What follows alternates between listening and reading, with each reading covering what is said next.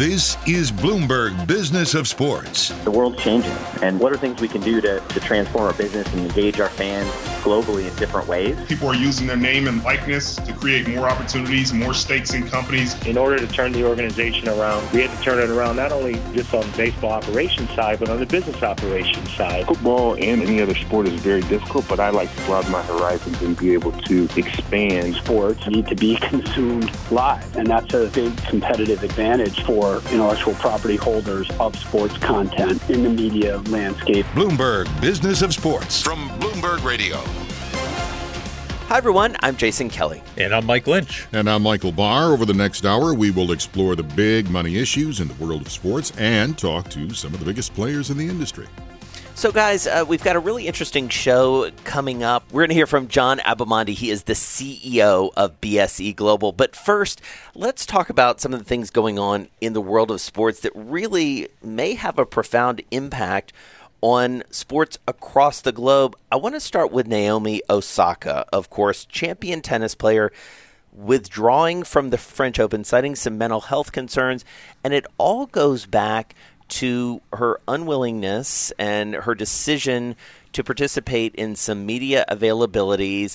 Let's listen to part of a press conference from back at the Australian Open where you start to get a sense of what she's talking about. Why were you so nervous when she was the one in her first Grand Slam final? I don't know. Ask my nerves. Why was I so nervous? I think you want to win a Grand Slam, you know what I mean? Like, you don't go into a final wanting to be the runner-up. For me, I feel like every opportunity that I play a slam is an opportunity to win a slam. So I think maybe I put that pressure on myself too much, but it's working out in my favor right now. And so, guys, when you hear that, you do start to get a feel for what these athletes encounter, and yet this is a really complicated issue in many ways. This is something, at least from my perspective, this is something where you have young athletes who are dealing with incredible amounts of pressure. They've got people asking them questions literally minutes after they come off the court, and yet you have people arguing, loudly and pretty vociferously, Lynchy, and you've been in, I would dare say, thousands of press conferences over the course of your career. This is part of the job in some ways. That's the argument you hear from the other side. So what do you make of it? Well, until you've walked in her shoes, you really can't identify with what she's going through. She said that ever since 2018 at the U.S. Open, she went through huge waves of anxiety before she went out for her mandatory press conferences. And if you play in a Grand Slam and you go all the way, I think you have to have 8 or 9 of those before you go. And so, I feel bad. As a dad of 3 daughters, I want to put my arm around her and console her and comfort her. Barr, what do you make? This is turned into something way more than the game of tennis, and it has brought mental health to the forefront. What I think about is at least Naomi Osaka has the means to say, hey, you know what, I need to step back and work on me. I worry about the people that don't have the means and have to keep going and going and going. They need help too. So I just say a prayer for Naomi Osaka, and I say a prayer for all those other people out there. I'll tell you another thoughtful athlete who I've gotten to know pretty well is Paul Rabel.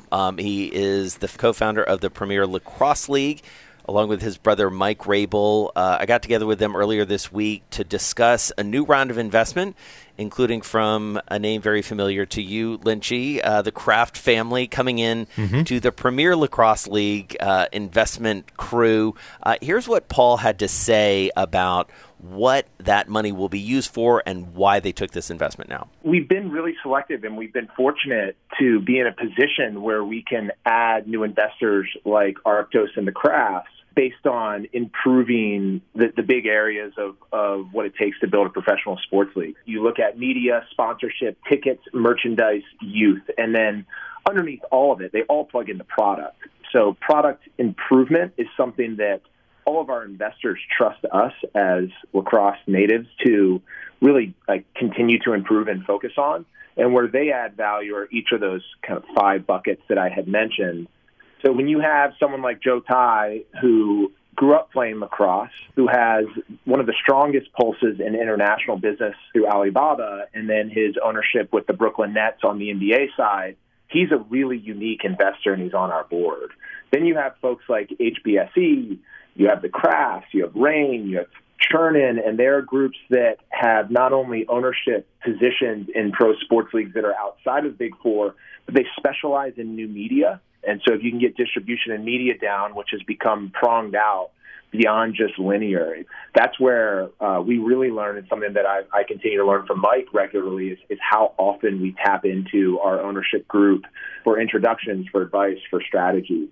And interesting to note, Lynchy, that not only are the Crafts on board, but re-upping is someone we're going to talk about later on in this show.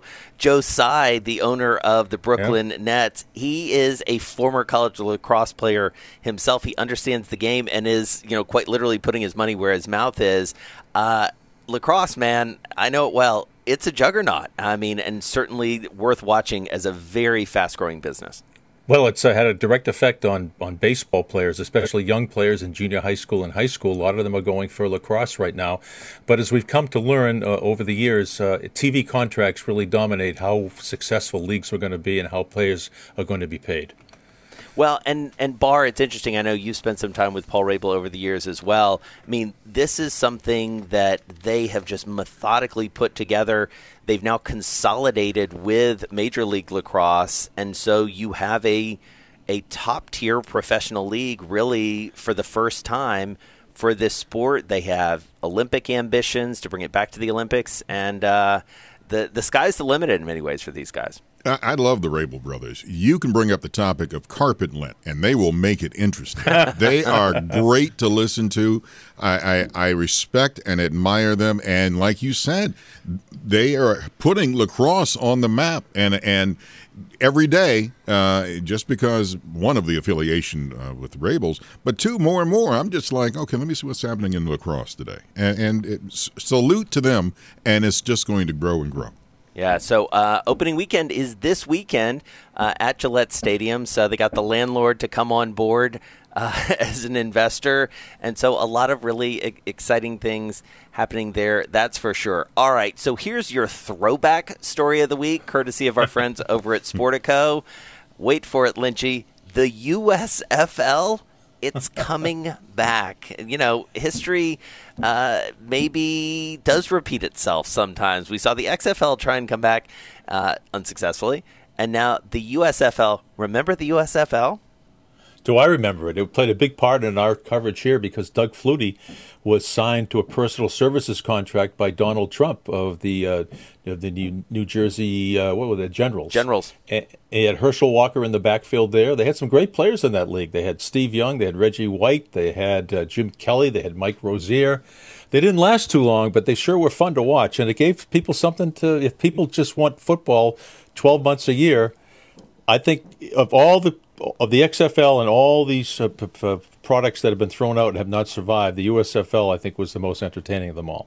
Well, it's fascinating, Barr, to think about this because, and I think I mentioned this on this show maybe last week or the week before, I just happened to be reading Steve Young's autobiography right now, which was co-written with our buddy Jeff Benedict, who wrote that terrific book about the Patriots and the Crafts called The Dynasty.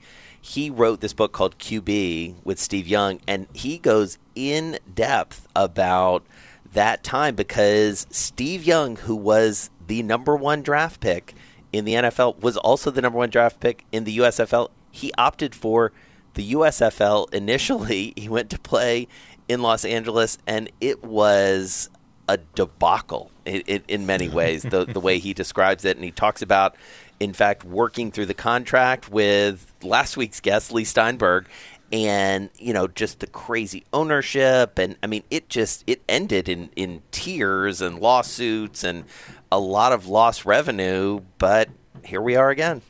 Well, here comes Geezer Barr and Lynchy.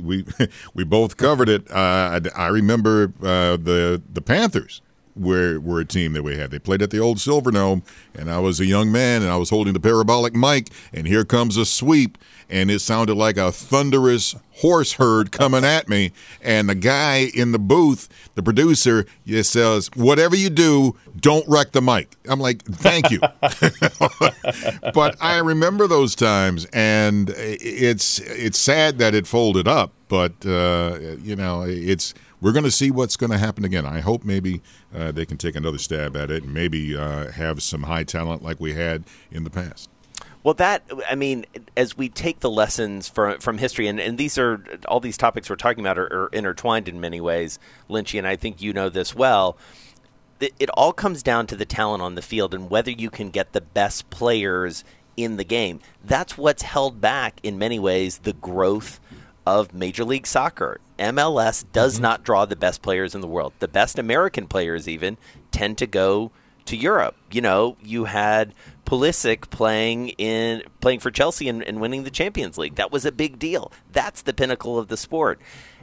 Can the USFL do what it at least initially did, which is draw the very best players out of college? The way they were able to do it with Steve Young, if you recall, and Herschel Walker and Reggie White, was they were paying them a lot more money than they could make in the NFL at the time. So that, to me, I don't know about you, that to me is the big question mark, is like, can they pay up for the best talent? Well, there are slots now in the National Football League of what rookies can make in their first year, depending on where you were drafted in the first round. So they're going to have to top that. We'll see the rating going on like we saw in the 1980s. Teams with getting players to come out of college and go to the USFL. It's the TV contract. Fox Sports has the contract right now, and as Lee Steinberg says, everything is dictated by the television contract. I don't think they'll be as successful as the American Football League in the 60s, which was so strong it forced a merger with the National Football League. But you've got to have stars. You can't tune in to just see Michael Barr, Mike Lynch, and Jason Kelly in the backfield for the New Jersey Generals on Sunday afternoon in March. You need some big names. Today, we're talking about the New York team that is advancing in the NBA playoffs, talking about your Brooklyn Nets, who they knocked off Lynch's Boston Celtics, just to bring you up to speed. Durant with 24, Kyrie Irving with 25, and that's it. It's the end of the line for the Boston Celtics as the Brooklyn Nets will advance to round 2. So we're happy to be speaking with Brooklyn Sports and Entertainment Global. You might know it as BSE Global. The CEO, John Abbamondi. John, really good to have you with us. What a week. The NBA playoffs, there's nothing like it. What's your life like right now? Like, what is your day-to-day? Well, thanks for having me on, guys. And, hey, Lynch, sorry about that, man, but it had to be done. You're breaking up, John, again. I can't hear you. Yeah, it's been a pretty crazy year for everybody. That's for sure. Listen, I think the team on the court the team looks impressive right now, and we have a long way to go. But we're pleased that most of our players are healthy and that folks are gelling at the right time. So just trying to stay humble, stay focused, and take it one game at a time. On the business side of things, I think the big news, obviously, has been what's happened in the last month with the dramatic improvements in this fight against COVID. The relaxation, started by the CDC of various guidelines. The state of New York has implemented those as well. And our fans, who were largely locked out of Barclays Center this year, are back in full force and cheering this team on and having a great time on this ride for as long as it goes. And kudos to BSE, and I'm not trying to blow smoke. No, the Barclays Center is just a magnificent facility. What revenue sources do you see in the future down the road now that COVID restrictions are easing? Well, the biggest one is obviously having fans back in the building. That's just so essential to, it sounds redundant to even say it, right? But having fans in the building is so essential to the experience of live sports. We ran a television show for a year, basically, and started having some fans back in the building earlier this year. But now that they're back, that's so crucial to our business. It's what we do. We bring people together and entertain them. And we do that in music, too, obviously. Mm-hmm. But our bread and butter is live sports, live basketball. And there's just nothing like being in an arena, high-fiving a stranger, and watching the Nets play live. Hey, John, it's Lynchy up here in Boston. I will forgive you for eliminating my Boston Celtics. And talk about the impact coming off pandemic. Season ticket holders, how many you retained, how many you lost, advertisers, et cetera. I know we talked to Randy Levine about 6 months ago, and the mighty Yankees even had lost a lot of long-time sponsors and advertisers. How did you folks fare? Yeah, it's interesting, and I think the timing of each sports season really sort of impacts how you experience things, right? So with us, I wouldn't say that we lost season ticket holders. We know where to find them; they know where to find us. But we had thousands and thousands of season ticket holders last year who we had to go out to in December, I think it was, shortly before the start of the season, and just say, "Hey, we're really sorry. We're just not going to be able to offer season tickets this year." And you'll recall we played December and January without any fans in the building, and then the state of New York relaxed it a little bit, and we were able to go to 10%, which for us is a little under 2,000 people. So most of our season ticket holders have come back for next year. We've got a lot of new ones too that are jumping aboard. So it's just a strange year in the sense that we kind of didn't have season ticket holders for like basically a year. John, one of the things that you guys seem to have worked on is something that everybody who, lived through the pandemic can probably associate with. We're spending a lot of time in our homes and looking around being like, well, we could fix this up. We could fix that up. Going to be spending more time here. People are going to be coming back. You guys did the same thing with Barclays Center. Tell us about some of the CapEx that you put to work and some of the improvements you did there at home. For a minute there, I thought you were going to get on me for not making more progress on the list of projects around the house. My wife gave me. So you're like, wow, you guys really go deep on this show. Yeah, you did your research, man. I promise I'm going to get that thing painted. We did, like a lot of places. But we really felt that, listen, we wanted to use this time when we weren't able to host as many fans, to sort of go on offense rather than defense and think about, how can we invest in the building and the experience so that when we do bring fans back, that the experience is even greater than it was. Now, I'll be honest with you. We got caught a little bit by surprise. We've got a full building faster than I would have thought, right, if you'd asked me a few months ago. But that's great. So with the fans that are coming to the arena for the playoffs today, they're getting to see some of those changes already because they're already done. But we've got even more coming for the fall. So in terms of the stuff that we've invested in and that's open now, we just opened a new team store on Flatbush. We think it's really slick. It's about twice the size of our old team store, and the fans have really responded well to it. So I encourage folks to come by and check it out and pick up some cool Nets gear. We've also built new entrances to the building to sort of relieve some of that congestion that we, like a lot of buildings, get with late arriving crowds. So those will be open again. Hopefully will make a difference and make people's experience a little more smooth and seamless. We opened a new store in conjunction with our partner Amex that's on the main concourse.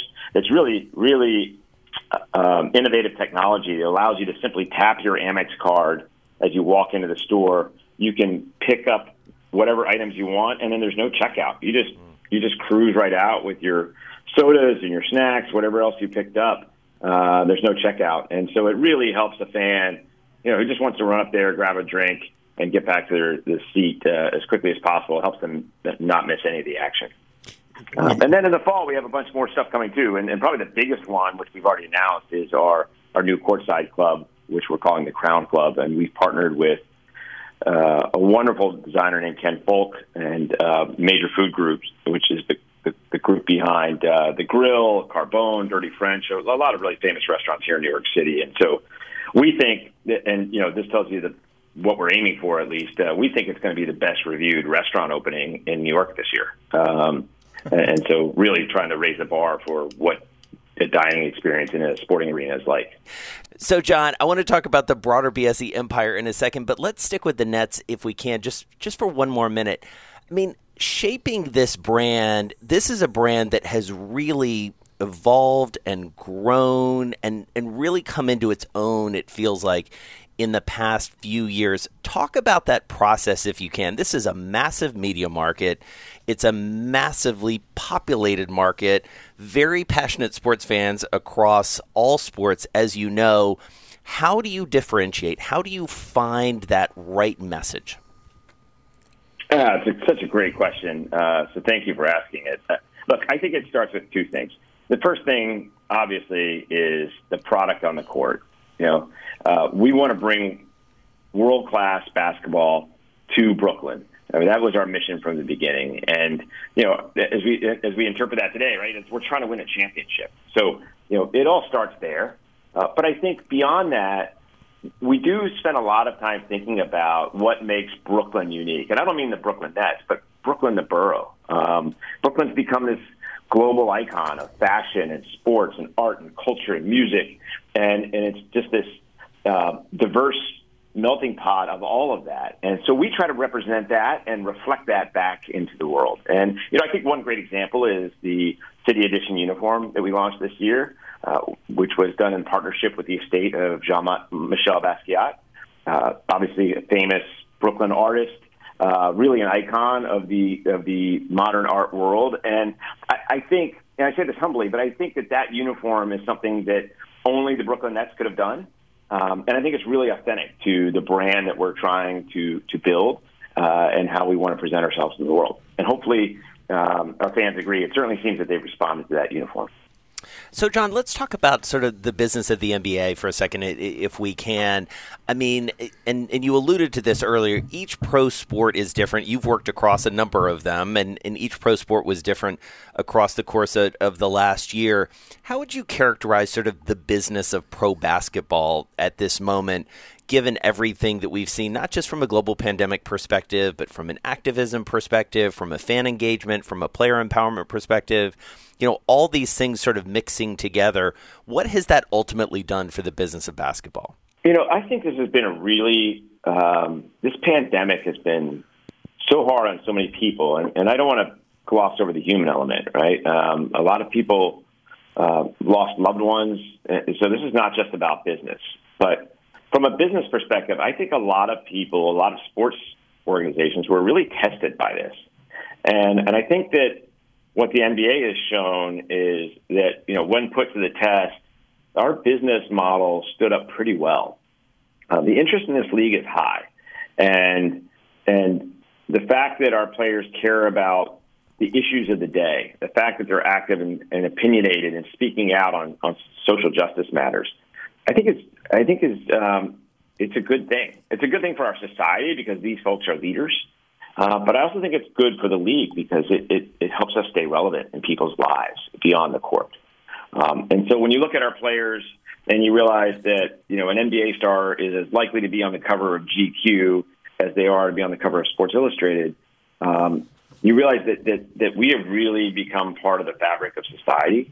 And I'm super bullish on the NBA as a league going forward. And I really think that we've only begun to see the potential of this league globally. John, we've heard you talk a little bit about the Crown Club and, of course, the American Express store that's coming in there. What about the gals and guys that are sitting in the upper deck, buying, for lack of a better term, the nosebleed section, the cheap seats? What's new for them? Well, I'm going to correct you slightly. We do have inexpensive tickets, but we don't have any bad ones. So, as it's a very intimate arena. A couple thousand people smaller than say the one up in Boston. But so we think there's no bad seats. So, but we have lots of stuff coming for them too. One of the things that folks who've been to our arena will know is about 10 years ago when the building opened, we pioneered this concept called Brooklyn Taste, where, as I mentioned earlier, we try to bring in a lot of local flavors, local brands, things like Junior's Cheesecake, for example, to try to really be an authentic representation of Brooklyn. So that whole program is getting a big lift this year, a refresh, if you will. And so wherever you sit in the building, you're going to be able to enjoy some of your favorite local brands from across the borough, as well as a new program we're calling Brooklyn Toast, which will bring in some of the best craft cocktail makers from around the borough. And, those of you who enjoy a cocktail, you typically know when you go to an arena, it's like, vodka soda from a gun, and not very inspiring. And so what we really wanted to do was find a way to bring some of these great craft cocktail folks who are doing amazing work throughout the borough and bring them to life within the arena too. So you can look forward to that in the Verdette. So, John, let's talk about this sports empire that you guys are growing. What's the underlying strategy? What's the ethos here that you and Joe have set out in terms of how you pick the properties and how they fit together? Yeah, thanks. Empire may be too strong of a word, but portfolio. It's a portfolio. For sure. I mean, look, we try to think about it about being authentic to being really local and also being global, right? And so that's an interesting balance. We want to be really local with both the Nets and the Liberty, as well as the Long Island Nets and our 2K League team, Nets GC. We really want to represent Brooklyn and be authentic to Brooklyn. We're not the New York Nets. We're the Brooklyn Nets, and there's a difference. But at the same time, we want to be global, right? And so we want to be a brand that is followed around the world and is recognized wherever people love and appreciate great basketball. So that's sort of like the overarching theme, and that really influences everything that we try to do. John, this team store Brooklyn style, what do you envision will the foot traffic once you get up and running as the team continues to play well, foot traffic and online purchases?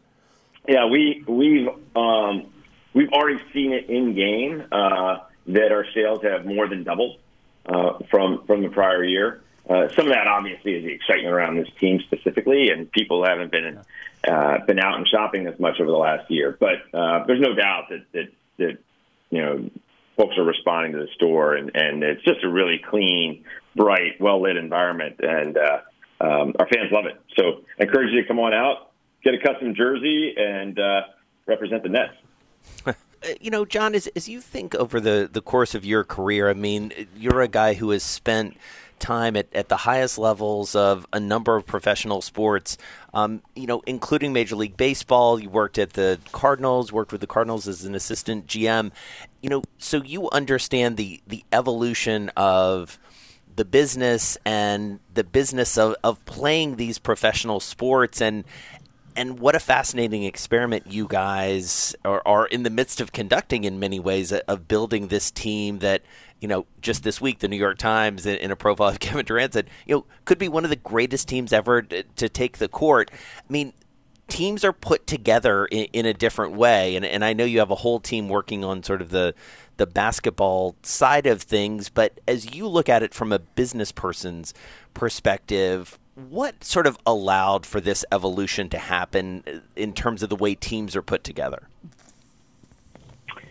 With regards to us specifically, I'd say it starts with two people, and that's Joe Tsai, our owner, who's shown not only a real passion for sports and for basketball in particular, that's impossible to fake, but also a willingness to invest resources into bringing championship caliber basketball to Brooklyn.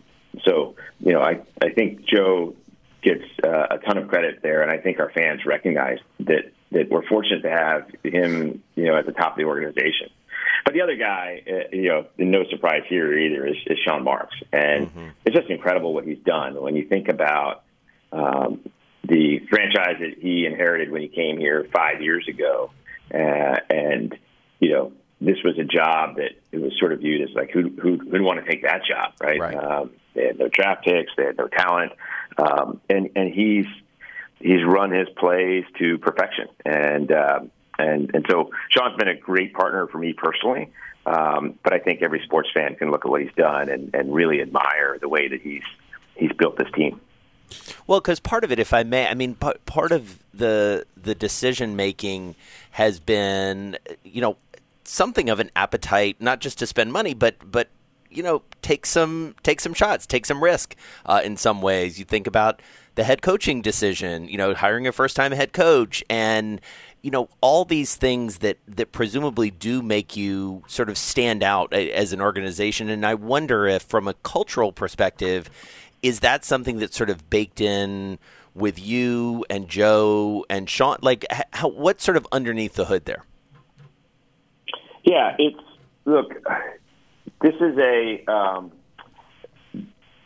salary cap league, right? Yeah. And so, and not only is there a team-wide salary cap, there's also limits, as you guys know, on what individual players can be paid, right? And so, when you're building a team, and Sean's the expert here, and I don't want to speak for him, but I think when you're building a team, when you have those constraints in place, like, money doesn't solve every problem. Yeah. Right? And so you really need to be a place where talented employees want to come work, right? And that's true on the business side, and it's true on the player side. And so, Sean's employees are players, obviously, and he's managed to create a kind of culture where the best players in the world want to be here.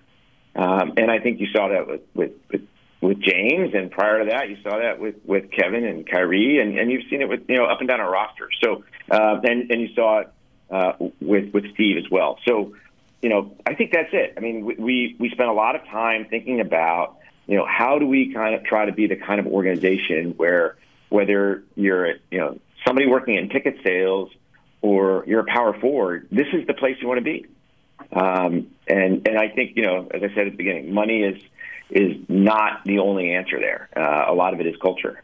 John, I want to go back to the how you created that culture to make the Nets, which was not really a destination a lot of players wanted to land, made it a destination now as opposed to a jumping-off point not too many years past. I think that's, I hate to duck your question, but I think it's probably a question best put to Sean. I've been here less than a year, right? Sean's been at this for 5 years, and so, I don't want to speak for how he did his work.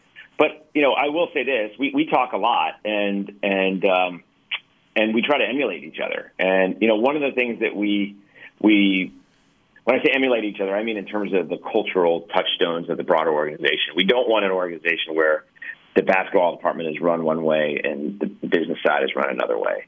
And so one of those touchstones that we talk about a lot is disagree and commit, right? And so what does that mean? It means, when you're in a meeting, whether it's, you're reviewing film on the basketball side or you're in some kind of a marketing strategy meeting on the business side, people are going to have different opinions. And we want to create the kind of environment where people feel comfortable sharing those opinions, challenging each other, debating. We don't want a bunch of yes people.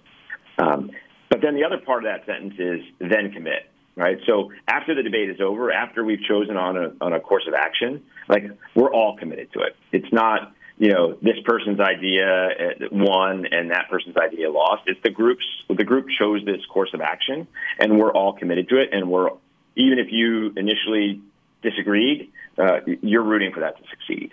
And so I think that's one example of how it carries over between both sides of the organization.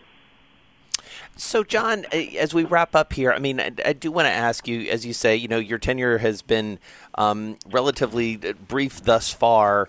Look ahead for us. Look around the corner. What are your big kind of business objectives for this franchise or this sort of series, this portfolio of franchises? As you get your team together, obviously, as you say, the product's got to be great on the court. You want to win a championship. You guys, by all accounts, will likely make a pretty deep run this year, and you've got a good team going forward. But building this brand, building this company, what do you look around the corner and see?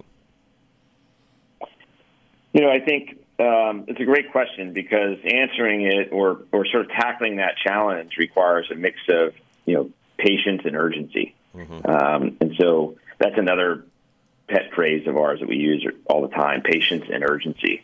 And so, we know that windows of opportunity are fleeting. They're narrow, right? These players are in their prime and they're performing at a high level right now. But things change over time. People get hurt. People get older. And we really want to maximize this opportunity to, win fans. And for us, that means mostly here in Brooklyn, it means winning the next generation of fans.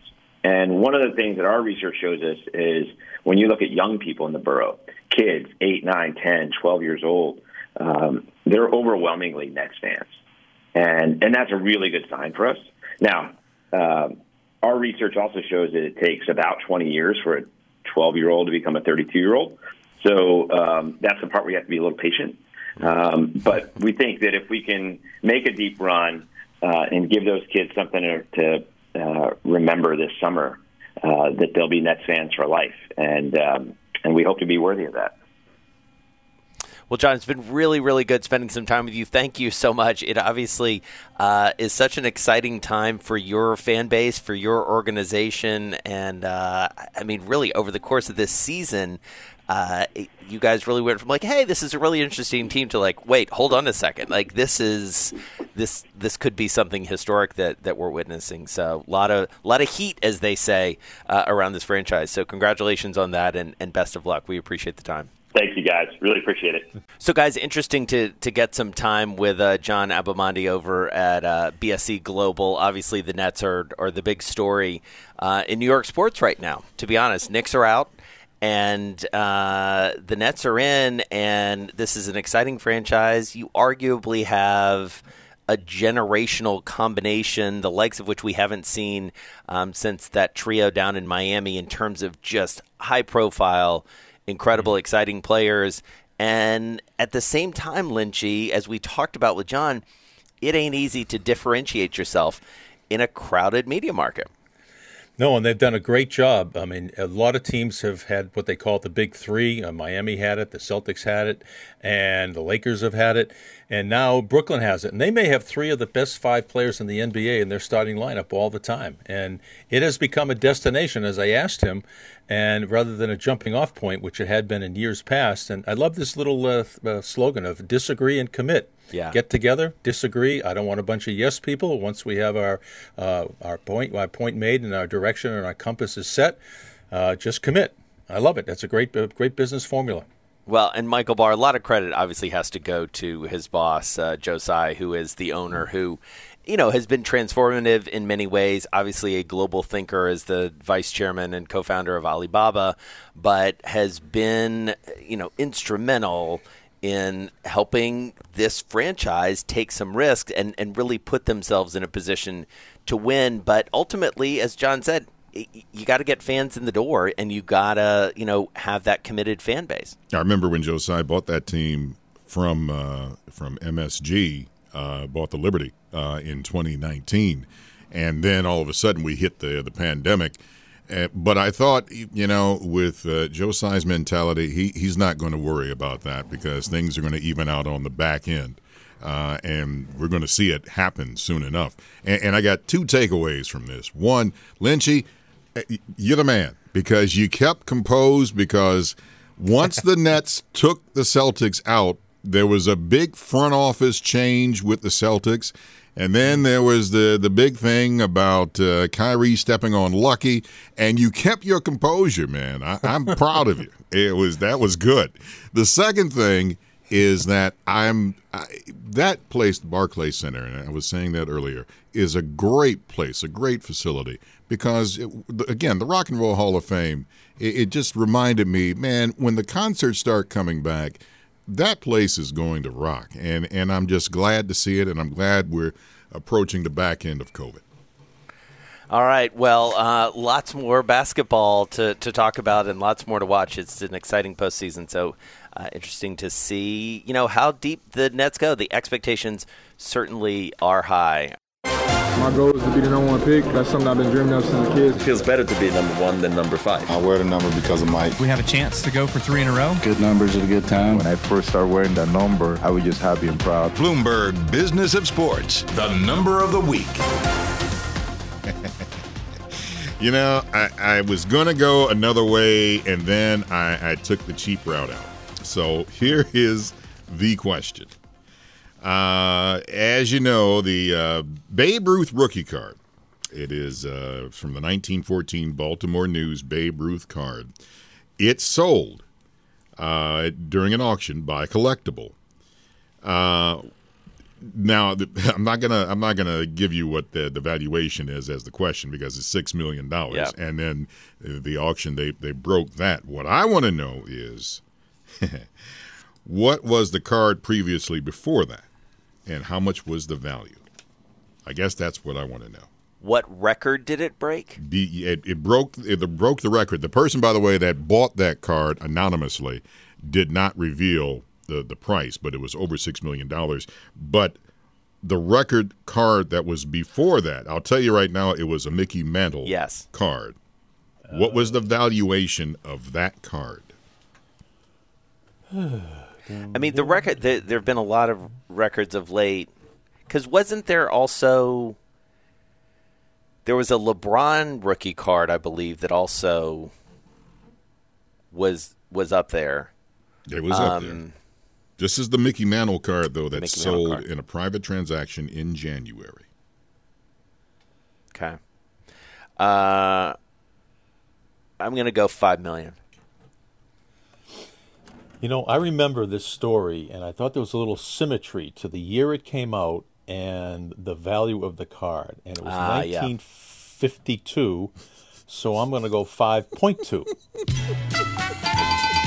These little stupid things stick in my mind sometimes.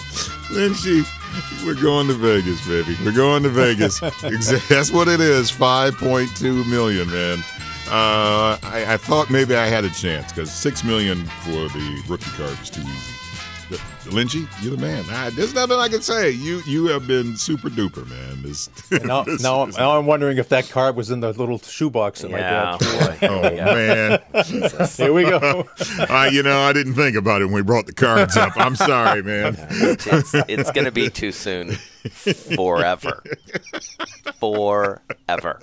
All right. You've been listening to the Bloomberg Business of Sports. We're here each and every week at the same time, plus online wherever you get your podcasts. Catch those Mondays, Wednesdays, and Thursdays.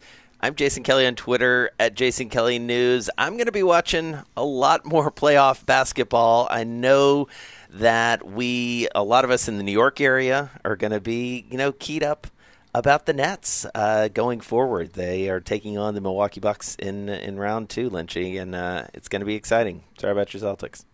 Yeah, we're going to probably watch the other series and root against the Nets for a little while, but that's a heck of a basketball team. I'm Mike Lynch. You can follow me at LynchyWCVB. Look at the bright side, Lynchy. At least you made the playoffs. Pistons fans, hey, man, we're crying big time. I'm Michael Barr on Twitter at Big Barr Sports. You're listening to Bloomberg Business of Sports from Bloomberg Radio around the world. Spread it out 'cause it's the Brooklyn way.